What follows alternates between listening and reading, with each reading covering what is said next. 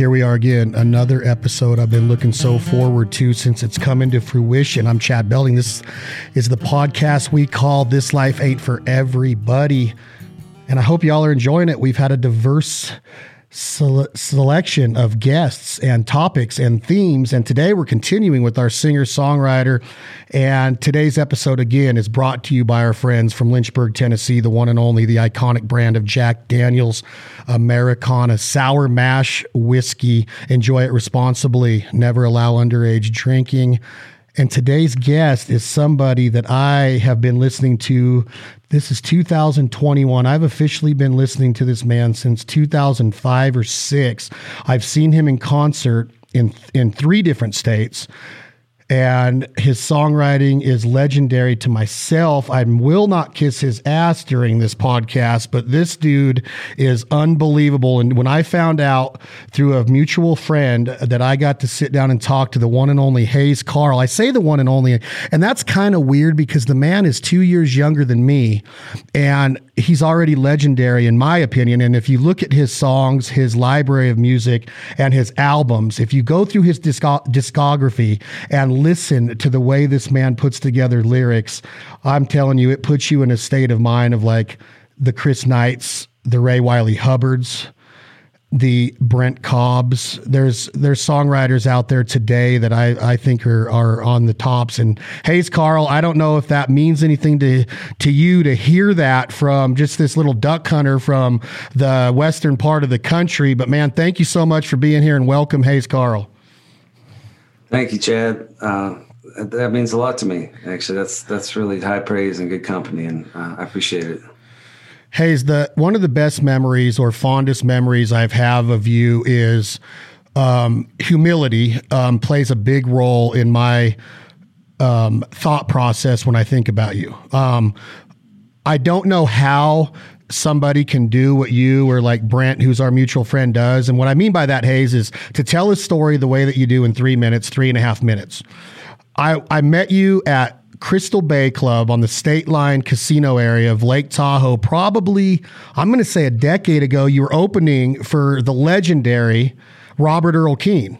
And Robert Earl is, I think you would agree, he's the tops when it comes to songwriting. He's one of the best ever in my opinion, especially for the Texas influence. But I met you at the merch stand that night, and you were just this dude that was like, you were just one of us. You were hanging there and you talked to us like we had been buddies forever. You were shy. But why? Why does ego not play a role in what somebody like you have accomplished, and the people that you've met, the people that you've graced the stage with, the songwriting co-writes that you've done?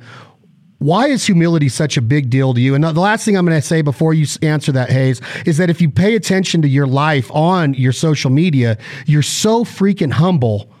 Why has ego never snuck into your life, or has it? Well, I don't know that ego hasn't slipped into my life. But I know that when it has, if I don't check it or catch it, I end up regretting that. It's interesting psychologically. I think a lot of people, and particularly performers, have a mix of insecurity and arrogance.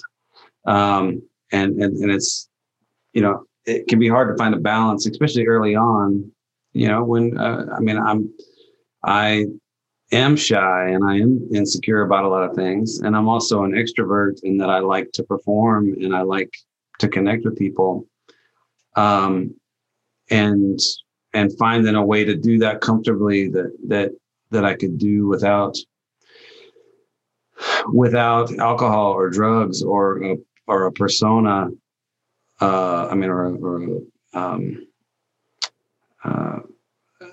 a way to genuinely be myself has been, a thing that I still kind of wrestle with today. Doing podcasts and stuff is always unnerving for me. Doing interviews is unnerving for me because I don't speak in sound bites and it can feel, sometimes I wonder, like, what I have to say, is it worthwhile? Is it worth anything? And I think that it is. But anyway, I'm getting off track. But I get inside my own head about a lot of things. This will become clear. But humility and it's hard to have a big ego about your talent when you are out with Robert O'Keefe, or when you listen to John Prine or Townes Van Zandt or Brent Cobb or Ray Wylie Hubbard. I think I'm fairly good at what I do. I also think I have a perspective on it, in that I've known people who are brilliant at what they do. So it's not a false humility. I think I have a fairly healthy ego about what I do, but I also, I know there are people who, we all have our strengths, and some people's strengths are just, at a level which is that very few people can reach. And so that always keeps me keeps it in perspective and keeps things in check. But you have been compared to some of those names that you just mentioned.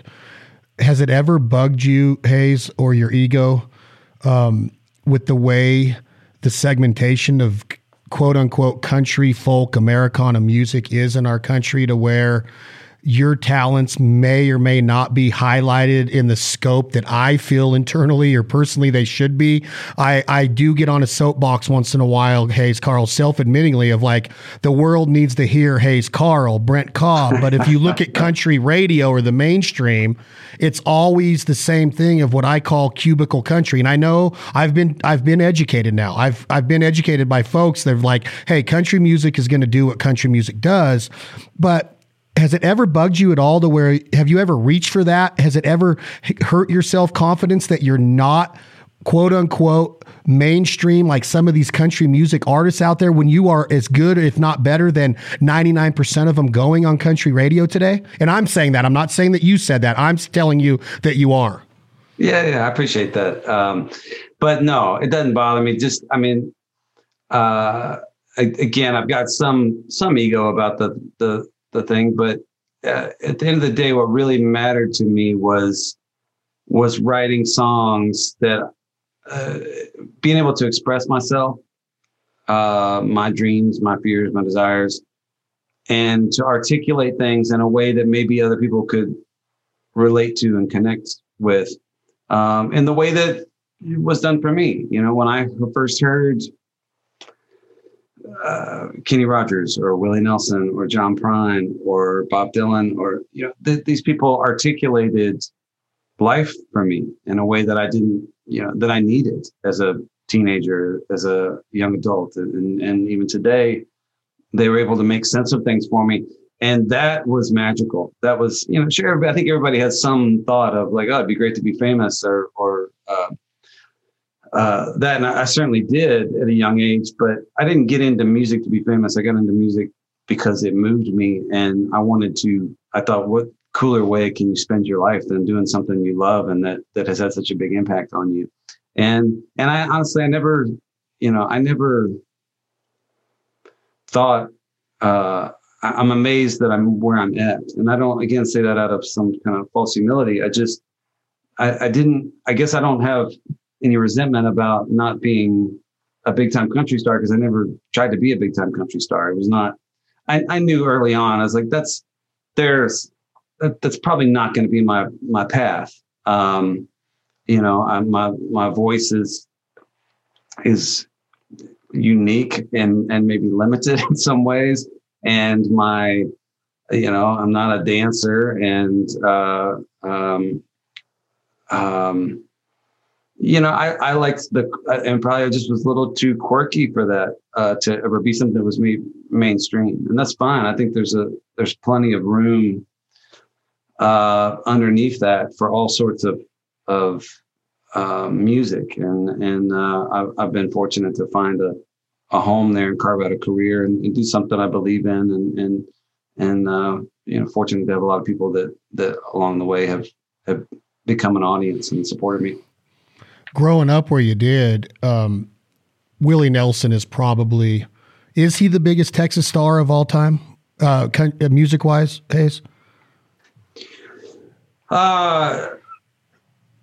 Let me just think on that real quick before. Yeah. Billy Gibbons is big. ZZ Top is huge, but Willie's 87 or whatever years old, and the guy's done it for several decades. Like he's Dolly Parton-esque, right? I mean, he's been there forever.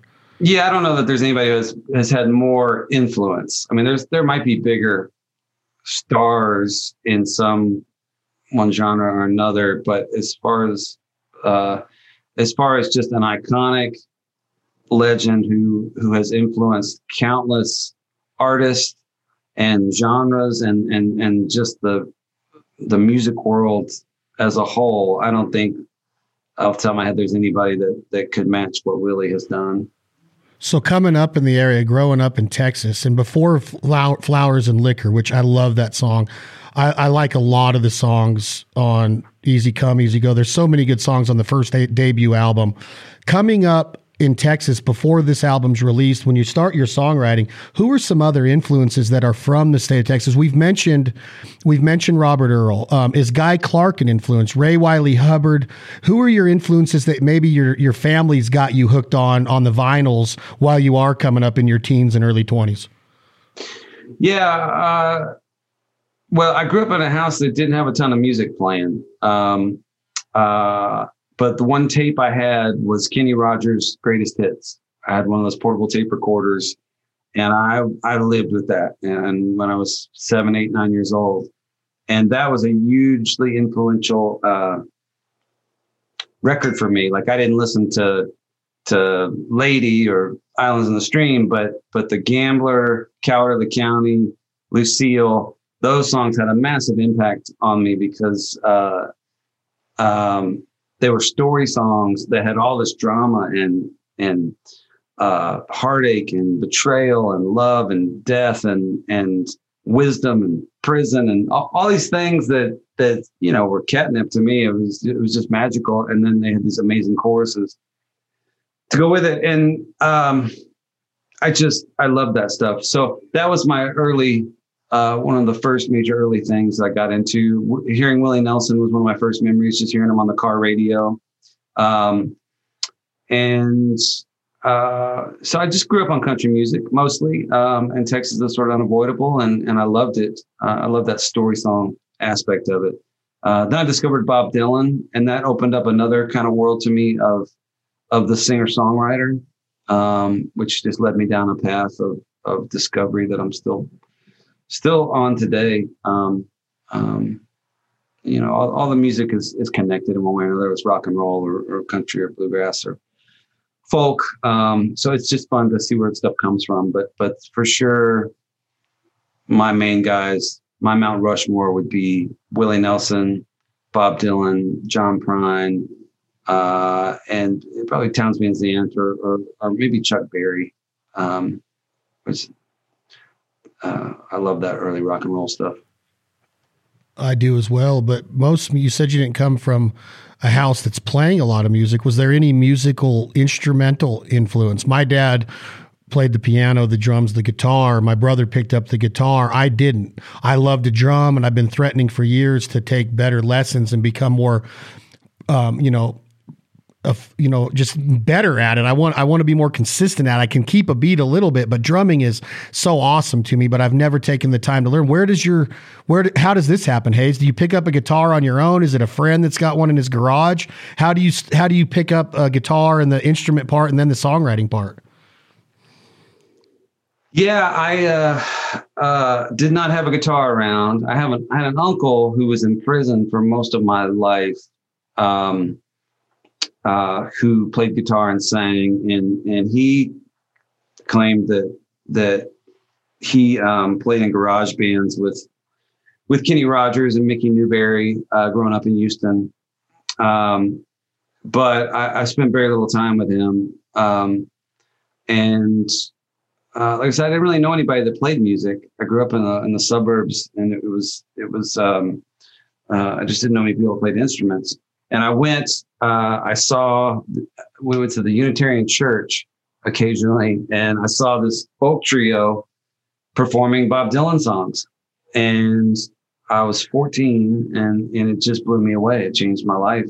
There was something in the power of these songs that I'd never experienced. I'd always sang country music. I was a ham and I liked to sing along, and, you know, we'd be on the bus to football games or basketball practice or whatever. And I had a buddy that, you know, we would just hold everybody hostage and, you know, singing every country song we could come up with, but it was just for fun. But when I heard Dylan, I said, I saw this path of expression that was really exciting to me. So I asked my parents for a guitar, and that Christmas they got me one. And so I just sat down with a Mel Bay songbook and started learning how to play.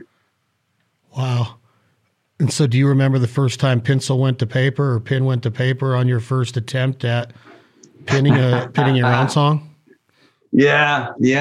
I mean, I tried to write some before I learned an instrument. I was really drawn to songwriting early on, or just storytelling. And I wanted to be a writer in some capacity. I didn't know if it was going to be short stories or novels or songs. But I had written some things, and it's funny. I do a show now, like a weekly live stream, and I've been pulling out a lot of the stuff. You know, we just talked about Kenny Rogers, like I pulled out the other day, Coward of the County, and just talked about like why that song meant so much to me. And it's fun to get to examine those influences. And then I also have been pulling out songs that I wrote when I was 15 or 18. And it's a little embarrassing, but also it's really fun to go back and, you know, I remember that kid. I remember that 15-year-old trying to sound like Jimmy Buffett, trying to sound like Willie, just trying to have something to say and figure out how to say it and find my voice. And so it's fun when I go back and I can see the elements of an artist forming, of a person finding their way. But yeah, I remember my first songs for sure. When the second album came out is when I really got hooked on you big time. I don't know if you hear that a lot, but the album to me of Little Rock is truly amazing to me. Every song, the first song on that album, are these all co-writes? Are these all you by yourself? Because when I hear that first line of shooting stars and whiskey bottles, it just puts me into a place of where I've been. I want to go back. I look forward to it again. Like when you start to write I'm not saying that you wrote that song first for the album, but it is the number one track.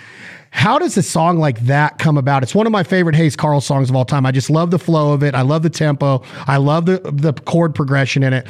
What does that song mean to you? Were you going through a time of like, man, my life is a party, and if I don't calm it down a little bit, or if too much of a good thing can really be toxic? What is that song trying to tell me?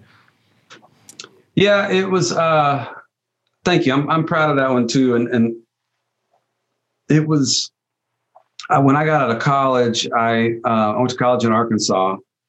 And then I went and detasseled corn in Iowa for a summer, trying to make a little scratch. And I moved down to Crystal Beach, Texas, which is on the Bolivar Peninsula. It's just this redneck Riviera, kind of it's like 20 miles long, a half mile wide. It was the cheapest beach in America at the time, probably still is. And I moved out there and spent about 4 or 5 years working odd jobs, and then finally started gigging at the bars out there. And that song was, I ended up making my first record and then was writing for my second one. So I'd done a little bit of touring. So I had this kind of life experience between my first and second record where I was starting to play music a little bit. I was running into frustration, not with not being famous or not being a mainstream country singer, but frustration with my career in general, because like that first record, Flowers and Liquor, I think we sold 56 copies the first week, and then it just didn't do very well. And so I was not complaining, but I had seen some things along the way of there were parts of the country and parts of the business that weren't really welcoming to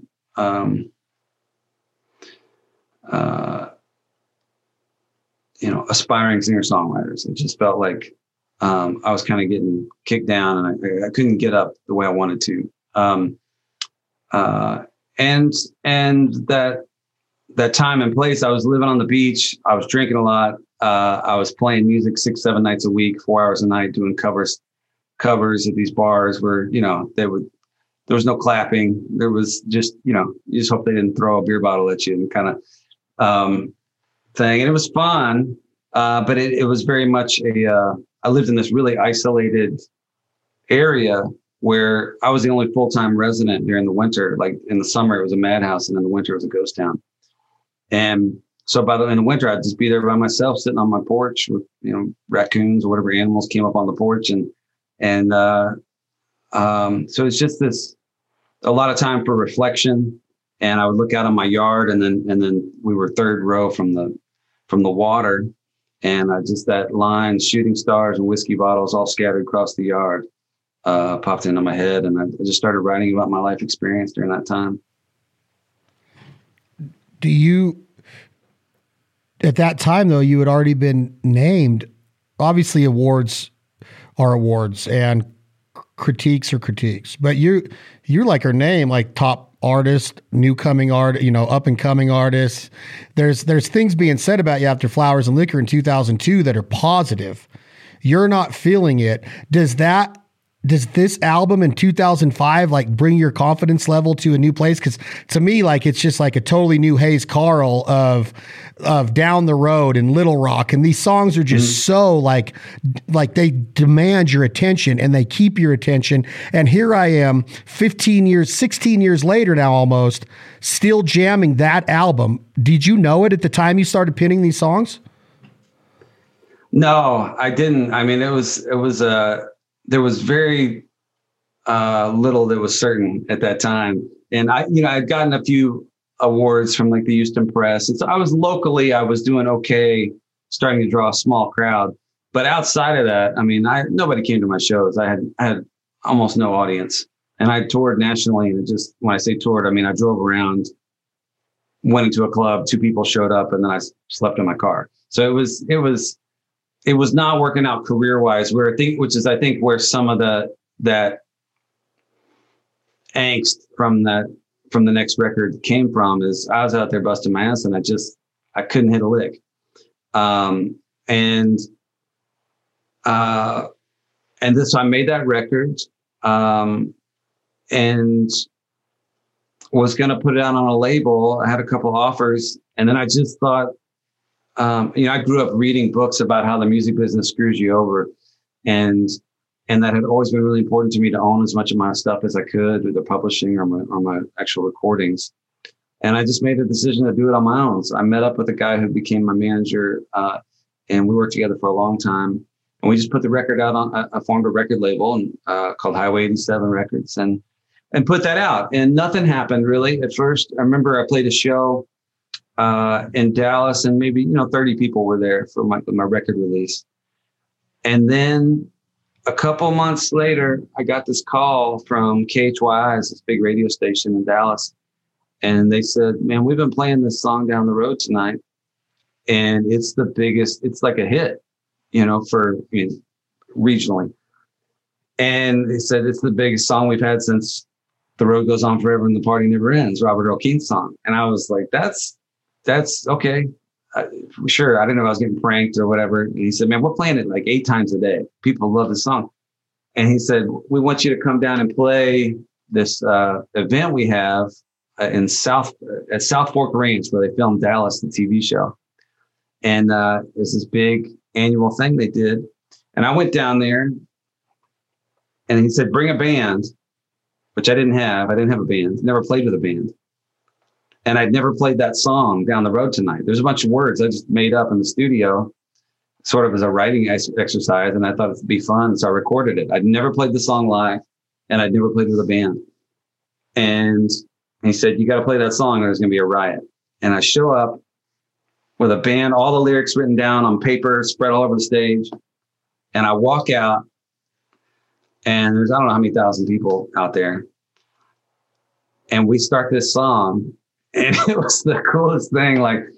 Like, you know, guys are holding their babies up in the air and everybody's singing along, and like word for word, they had been jamming the song for months. And I was oblivious. I was living at the beach. I didn't even have internet at the time. And this was all happening.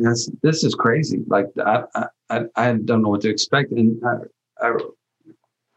the next time I came to Dallas, like I had an audience all of a sudden. So now I had a little bit going on in Houston, but now Dallas and North Texas turned into a really good market for me. And then that record ended up getting to number one on the Americana chart, which just gave me a little bit more national presence. So all of a sudden I had an audience that was expanding rapidly. So there was a huge difference between that first record, us playing for 30 people in folk clubs or 5 people in folk clubs.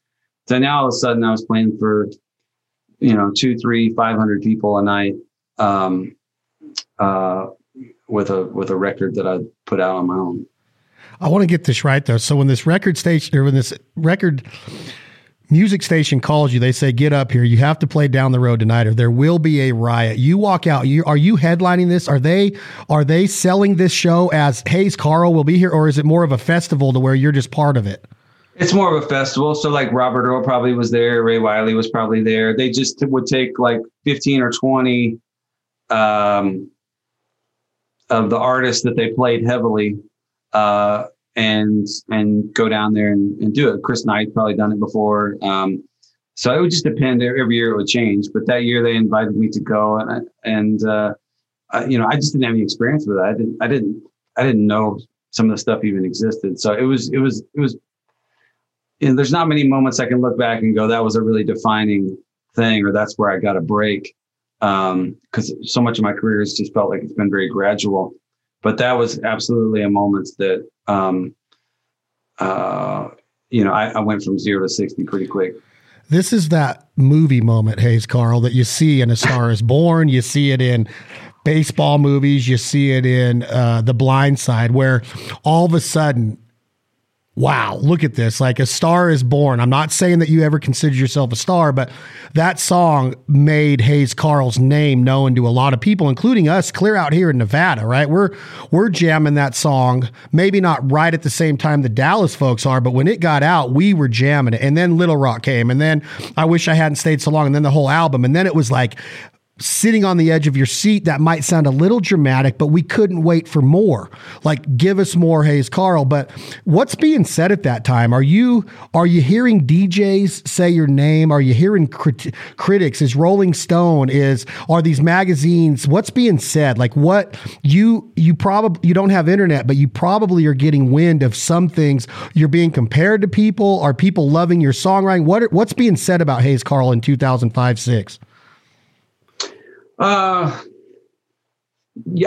don't know. I can't really remember, but I definitely felt the shift. And one of the things about that record that I kind of skipped over, but you asked me if I was co-writing stuff. On my first record, I didn't co-write any of it. On my second record, there were three co-writes. One was with one of my really good friends named John Evans. The second one was with Guy Clark. And the third one was with Ray Wiley Hubbard. And I was really fortunate to get to, some of my first co-writes were with these legendary songwriters like Guy and Ray. And so I think because the record sort of did so well independently, people started taking notice, and it was maybe a different sound than was coming out of Texas at that time. And I don't mean to, it just was sonically different than what a lot of the kind of singer-songwriters or country guys were doing. And then the fact that I had written with Ray and with Guy, I think maybe people viewed me as not just one of 100 songwriters coming out of Texas, because there are 1,000 songwriters. There's a bunch of them, a lot of whom were amazing. But I think maybe critics and stuff kind of connected me to this past tradition in a way that they weren't doing with other people, because of that connection with songwriters like Guy and Ray Wiley. So I think it definitely raised my profile. And I think people like you said, maybe were interested all of a sudden because like, we've never heard of this guy. And all of a sudden here he is writing with Guy Clark and has some pretty cool songs. You kick it off with the song that I asked you about when Shooting Stars and Whiskey Bottles. But before you get to the upbeat Down the Road, which I feel in my Hayes Carll knowledge is really what put you on the national scene, that song. And you already said that's what was going on in Dallas.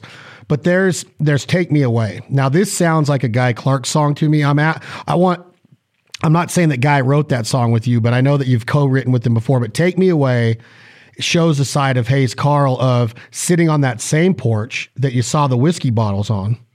You're 3 rows back from the cheapest beach in America, but it shows this side of you that you got sentimental thoughts of life, women, love, affection, compassion, breakups, like what really goes through a man's mind. It's all, and I'm where I'm going with this, Hayes Carll, is that Brent Cobb commented to me once that one of the most perfect country or Americana songs ever written was Anyway, I Love You by Guy Clark. This song to me is not just comparable, but it's kind of, it almost sounds or is saying kind of the same stuff. I don't know if you agree with that, but that song, do you agree with that's almost a perfect song written, Anyway, I Love You by Guy Clark? And Take Me Away, is it comparable to that song? I don't know if that question even makes sense, but I freaking love Take Me Away. Well, thanks, man. I loved it too. And it was, I think, the one song on the record that I didn't write. It was my friend John Evans, who I was talking about before. We used to hang on the beach all the time, and he lives here in Nashville now, actually. And he was a collegiate quarterback, and then played semi-pro ball in the Europe League, and then transitioned into being a songwriter, and a great one. And he co-wrote that with Adam Carroll, who's another one of my favorite songwriters. I don't know if you're familiar with Adam, but Adam is brilliant. And anyway, John played that song for me, and John did it like very rock and roll, very Beatlesy, just completely different. And to me, it was just this beautiful ballad, full of longing and with these great lines. I'm a 2-time loser with my guitar and my gun. You're a mover and a shaker and a lover in the sun. It really moved me. So I tried to put my own spin on that, and was just really happy with how it came out. And then to me, what was a really cool thing was during that session, the woman singing harmonies on that track is now my wife. Allison Moore. I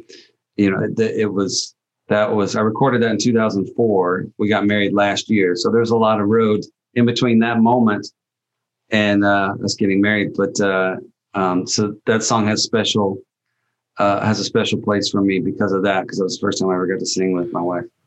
Wow, that's rad. That's awesome. And congratulations on the marriage. And does it irritate you?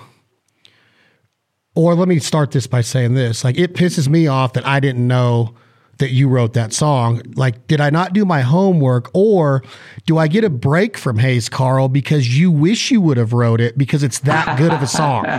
Because it sounds to me like Hayes Carll songwriting. Oh man. Well, that's, I think we're in agreement that it's a cool song, and I just take it as a reflection of, I take it as a compliment that you thought I wrote it. And there was a time early in my career where I might have just let you go on believing that, but I got to give credit to my guys. And but a lot of the songs that I've covered, I don't do a ton of covers, but the ones I have done, I feel like I don't just pick a song because it's great. It has to feel like it's me in a way, and I have to feel like I can add something to it and make it my own. I don't want there just to be some outlier song where like, okay, well, that's cool, but where did that come from? And if I wrote it, that's one thing, but if it's a cover, it needs to be something that when people hear it, they feel like that is a Hayes Carll song. So There's a long tradition in what I do of people recording their friends' songs or recording songs that they love. And I'm first and foremost a songwriter, but I'm happy to record other people's songs. I'm not one of those people that says it all has to be mine. If I hear a great song and I think I can do something with it, I will. Well, this is a little bit of off task because I was going to talk about the next track because this album means so much to me. But if you say that you're not afraid to record other songwriters, singers, lyrics, is there one off the top of your head right now, if you're on the Jack Daniels hot seat of Brent Cobb, that you would record with pleasure and confidence to put on a Hayes Carll album? Want to record one of Brent's songs? Yeah. Is there one off the top of your head that you know that you love and that you wouldn't mind having on your album? Man, I like to keep them on their toes. I like so many of Brent's songs, and I haven't sat down to play. Brent's a much better guitar player and probably singer than I am, and I just really, really like his style of doing things. But I haven't sat down and tried to learn any of the songs, and so I'm not sure which one I would cover. But I like to keep them on their toes. I like that one that he did on your podcast where he started the show off with it. I'm forgetting the name of it. It was him and his friend sitting around trying to solve the problems of the world. Solving problems. Yeah, that is just so natural. And that's the kind of thing I love, where you can just, it feels like a conversation. It feels like something that's always been there. It's not forced. And it resonates. It's not, he's just throwing stuff out trying to be profound and it hits or misses. It felt 100% real and happened to be really good. And when you can strike that balance, that's something that gets me excited. I love that, and those are the type of things I like to cover. Because when I played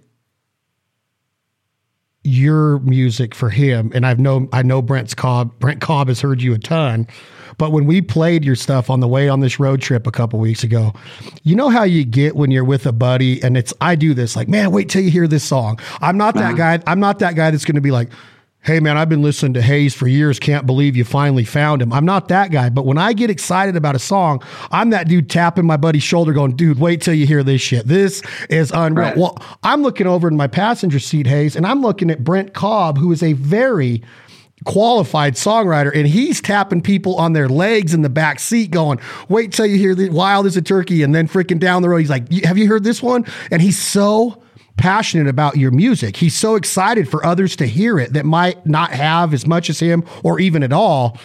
To me, that's a badass deal for you to understand that your songs are hitting people like Brent Cobb, because Brent Cobb's an amazing songwriter and he's accomplished quite a bit in a short period of time, like you have.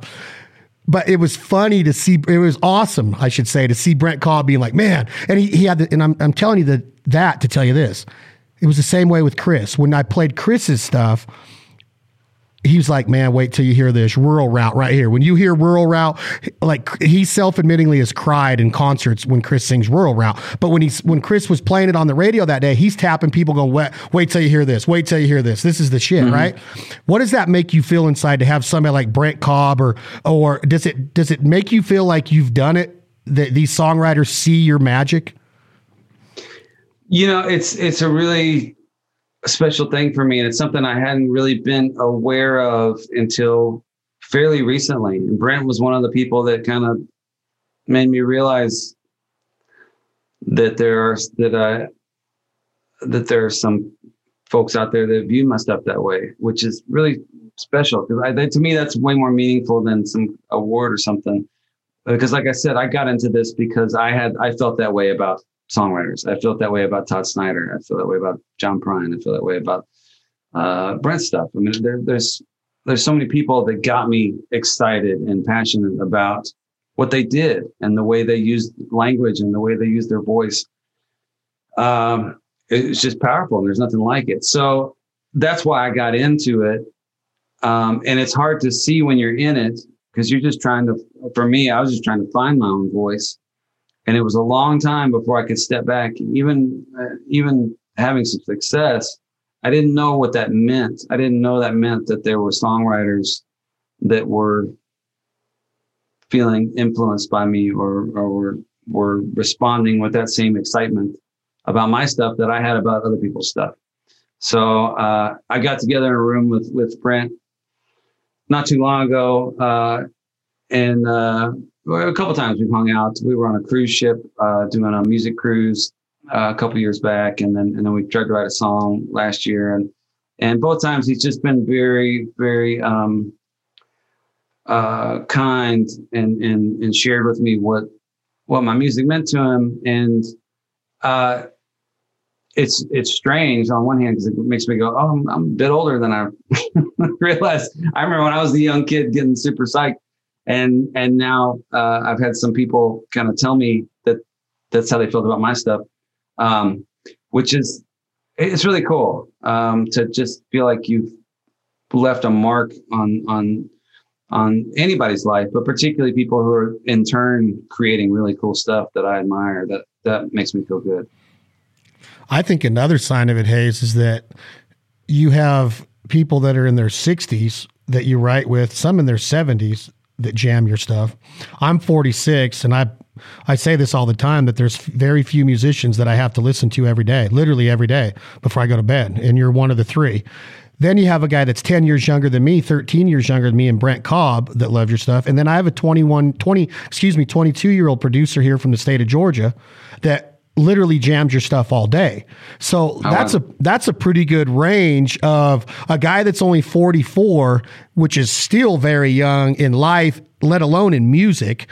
With your library, I'd say that that's pretty freaking cool that it spreads out that far of the influence you have and people that want it in their eardrums and their brain on a daily basis. So I think that's a badass accomplishment for you.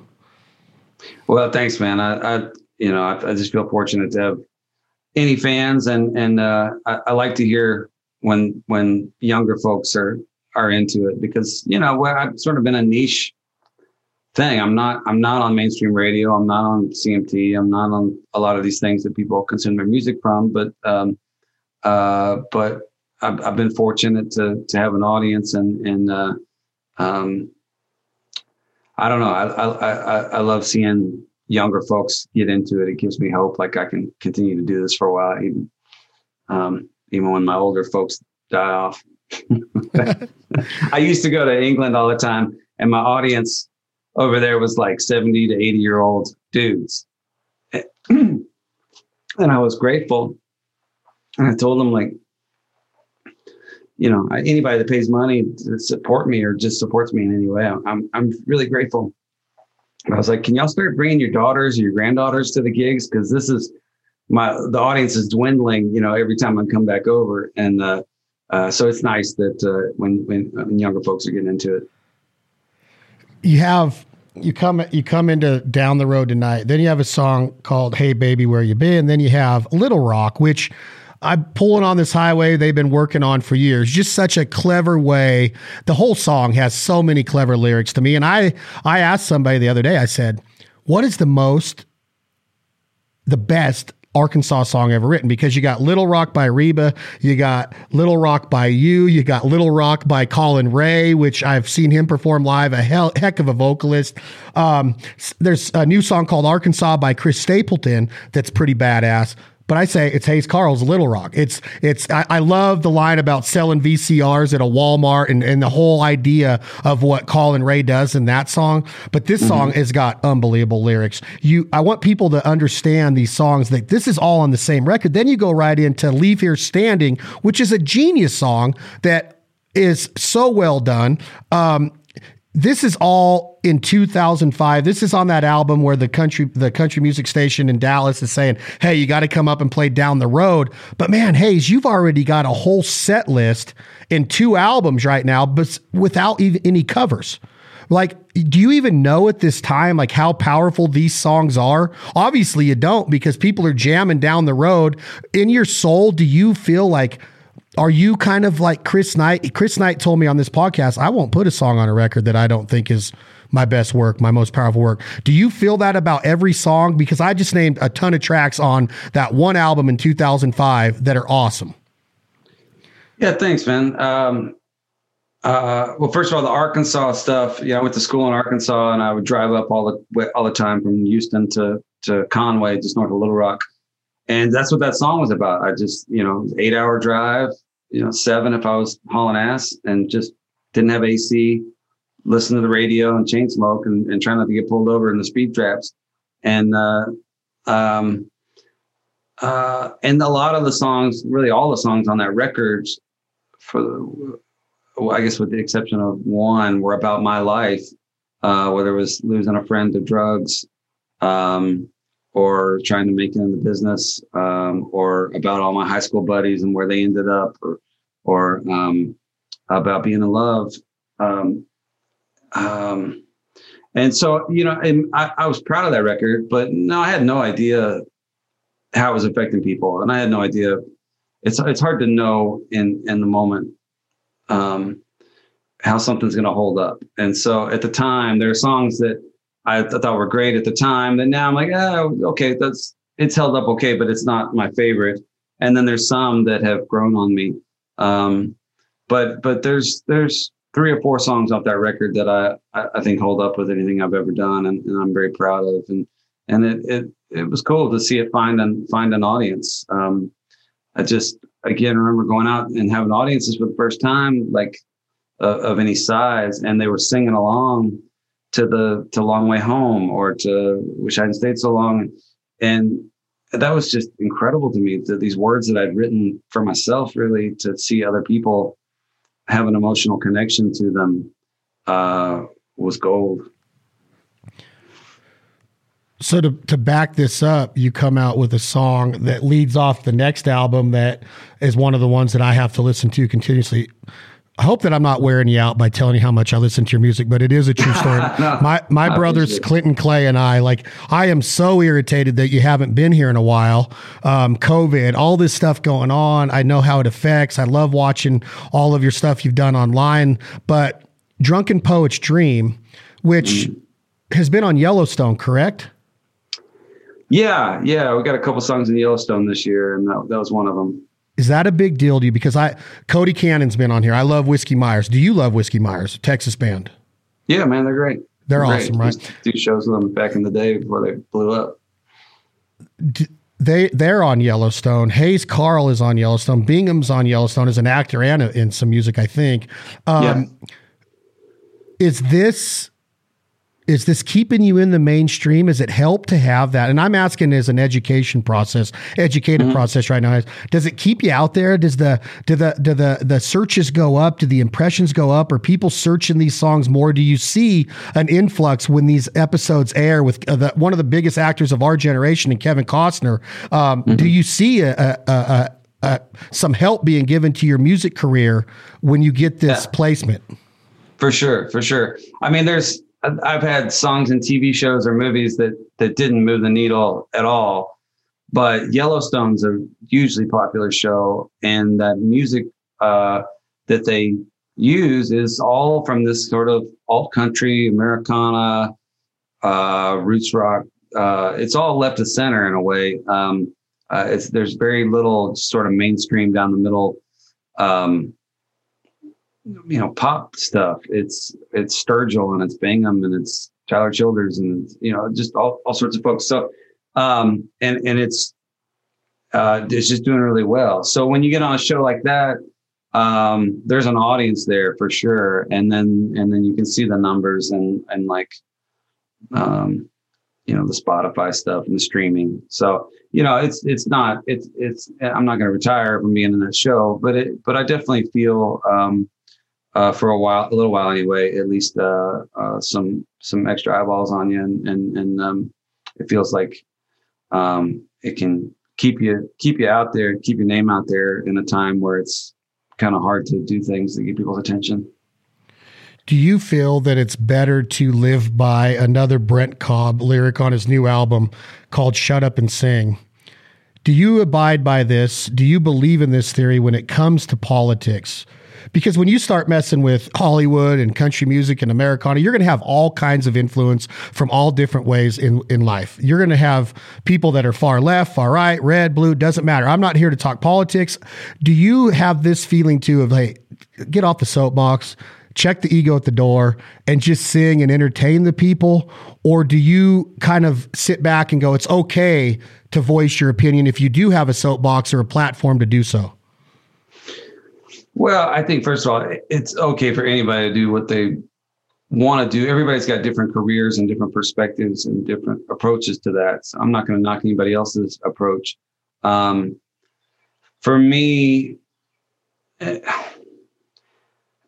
it varies. I mean, I understand why people don't want to hear artists' political beliefs. And if you're just coming out and talking politics, I can understand that being a turnoff. But if it's in your art or it's part of your music or part of what you do, that's part of the package. And I get real bothered by people trying to tell me, well, I like what you do, except when you do this. Well, that's your problem, not mine. And I'm writing about life, and sometimes, politics is a part of that. I don't write a whole lot of overtly political stuff, a bit more on my last couple records, but I slip my point of view in there, and I think I should. But I'm always drawn to guys like Todd Snider does it really well. I was having this conversation with my son the other day. My son is a teenager and is, pretty militant in his political beliefs at the moment, as many teenagers are. He thinks he knows everything. And what I was trying to say to him is I have people of a different political persuasion than I am, who vote differently than I do, who are better people than I am. They're better fathers. They're better citizens. They're better husbands. They're better at their jobs. I'm not going to write them off because of how they voted. And I'm not going to tell you what to believe either, but just as a parent, I just want you to try and have an open mind to people. And so as a listener, when I hear artists going into that realm, I support them. I think that a more effective way to do it is, rather than preach to the choir, you need a good protest song now and then, and you need to have things that get people fired up. But I love guys like Todd Snider, and he always says, I don't write these songs to change anybody's mind. I write them to ease my own. And I always think that's a great way to disarm the idea of, I'm not judging you, I'm not trying to attack you, but I am sharing what I feel and writing characters or from points of view that can express some empathy, show some empathy, and maybe expose you to a point of view that maybe you haven't thought of where you come from. And I think that's a healthy way to navigate that stuff is to treat each other with respect and say, maybe you haven't seen this perspective. I think people tune out when you start the name calling. I know I do. So I try to limit that. I haven't been entirely successful at it, but I try to be respectful of my audience. I love that. It's very diligent, and I think that it's a great way to be. And I have become better myself, maturing into midlife, of accepting more points of view and being more understanding and listening and becoming more of a sponge and not the one that needs to be talking all the time. The interruptions, the stuff that you could control if you really care and you really respect somebody else. And it comes in different times in life. Like you said, your teenage years or your early 20s, you might not be there, but I take a lot of pride in being able to see and listen to a lot of different people that might not necessarily have come from the same walk of life as myself or raised the same as I was. 2 questions, Mr. Hayes Carl, even though you're younger than me. Can we do this again? Because we haven't even talked about Drunken Poetry, which we did a little bit, but we haven't got into it. K-Mag Yo-Yo. There's so many songs that or lyrics more per se that I'd like to touch on. I'd like to do it again. I don't know if you enjoy talking to me like I enjoy talking to you. It's always one of those things where you're like, I don't want to just be an interview of like, hey, here's a question, here's a question, here's a question. Just give me all this answer. I'm trying to be more conversation wise, but I'm just so intrigued by your career. I'd like to do it again. And second, I see the guitars there. Would you ever play a song on a podcast like this, like Brent or some of the other artists have? Or is that disrespectful to ask somebody like Hayes Carll of just like, hey, will you play a song for us without you saying, hey, I'm open to request right now? Yeah. So for your first question, yes, I'd love to come back and we can tackle the next part of my career, or just shoot the shit and talk and have fun. And your second question, I'd be happy to play a song if that's what you're asking. Not disrespectful at all. Well, yeah. I look at your career as this of to have it on this podcast. First of all, means everything. I mean, you're singing songs with Kevin Costner. I mean, the guy was in Dances with the Wolves and Bull Durham, man. I mean, we're talking about Kevin freaking Costner here. Congratulations on such a storied songwriter career. I can't wait to see you again live. I love seeing you at the merch stand. I don't know if you do that anymore, but I want to just let you know that what your music has done to us, my brothers, my mom, the employees that work in our office. I love it. If there's any way that we can ever help of promoting it or showcasing it like we do with some of the other artists we work with, consider it done, man. It would be an honor, a humbling experience to be able to associate ourselves with your music and your songwriting. Thank you very much for being here, Hayes Carll. We're going to leave the audience. If you have any closing words, please do so now, my man. Yeah. Well, first of all, I appreciate all that. That's humbling to me. And it means a lot. This year has been such a challenging one. And I just have so much gratitude for the kindness and generosity and humanity I've seen from so many people during this time. So anyway, I'm grateful to be here, and I appreciate everything you're saying. And other than that, I just realized I need to step about 10 feet away to get my guitar picked. But is there a particular song you'd like to hear? I was going to give you a choice of two, if that's okay. I was going to say either Drunken Poets or I'm going to say Shouldn't Have Stayed So Long. If you can do either one of those, I would be blown away. Do you mind if I have my brother come in to hear this and introduce you to my brother, who's a huge fan too? He couldn't believe that you were coming on either. Do you mind? Not at all. I'm going to grab a guitar pick and I'll be right back. Give me 5 seconds. Okay, my man. I'm going to get him. All right. Can you hear me, Hayes? Yeah. Huh? Yeah. Can you hear me? Hayes, this is my brother, Clay. Hey, Clay. How are you? Good. How are you, buddy? This is one of our producers. Good to meet you. This is Tom behind us. Howdy. Hey, Tom. This is Hayes Carll, the man. All right. Can't wait. Which one did you decide on? Let's do Drunken Poets. Oh, man. I gave him a choice. I gave him a choice of two. This is the song that they've been playing on Yellowstone. All right. So I recorded a record during this pandemic here I'm in this little back house at my place. We call it the Dog House. And I did it all remotely. I recorded my stuff here and then a great producer named Daryl Scott put some instruments on it. But it was mostly all songs I recorded earlier in my career, and I just kind of wanted to take another look at. And one of them was Drunken Poet's Dream. And I asked Ray Wiley Hubbard if he would sing on it. So he flew in his vocals and we put it together. And then we talked trash at the end of the track, which was funny because we didn't see each other. So I just said some stuff to him and then sent it to him, and then he responded and dropped me in the grease.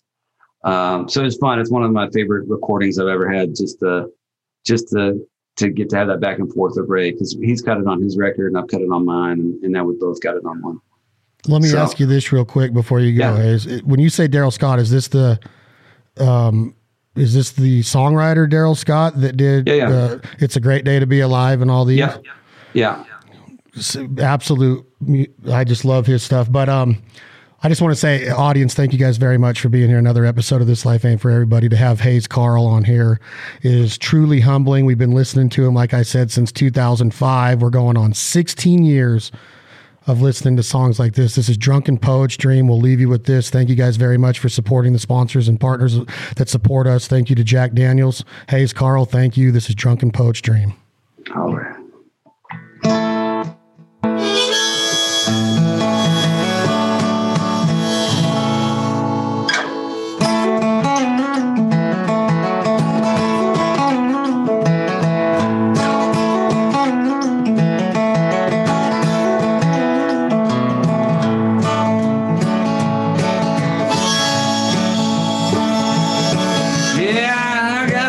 She's wild as Rome.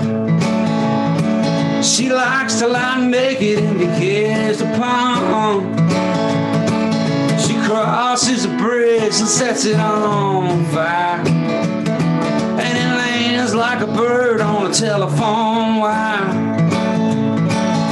Wine bottles scattered like last night's clothes.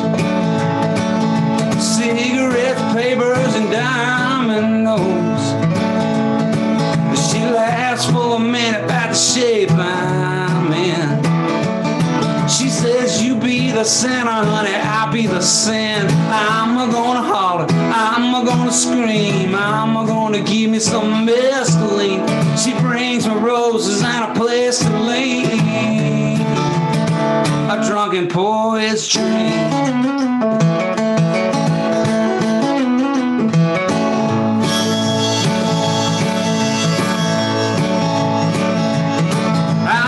My harp has got a busted reed. My lips are chapped and about to bleed. She tastes like pills and cheap cologne, and she tells me I don't ever have to drink alone. That is some money on the table and a pistol on the floor. A few paperback books by Louis L'Amour.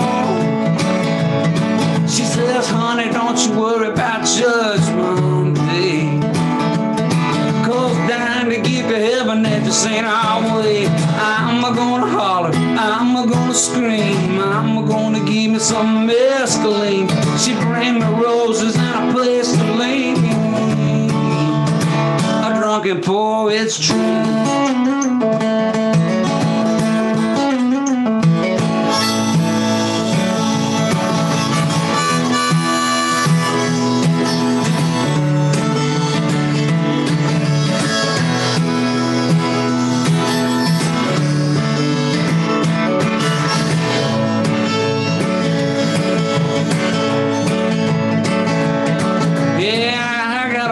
She's wild as Rome. She likes to lie naked and be gazed upon. She crosses a bridge and sets it on fire, and it lands like a bird on a telephone wire. I'm gonna holler, I'm gonna scream, I'm gonna give me some mescaline. She bring me roses and a place to lean.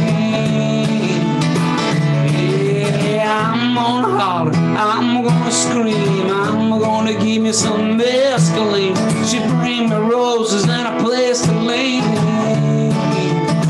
A drunken poet's dream.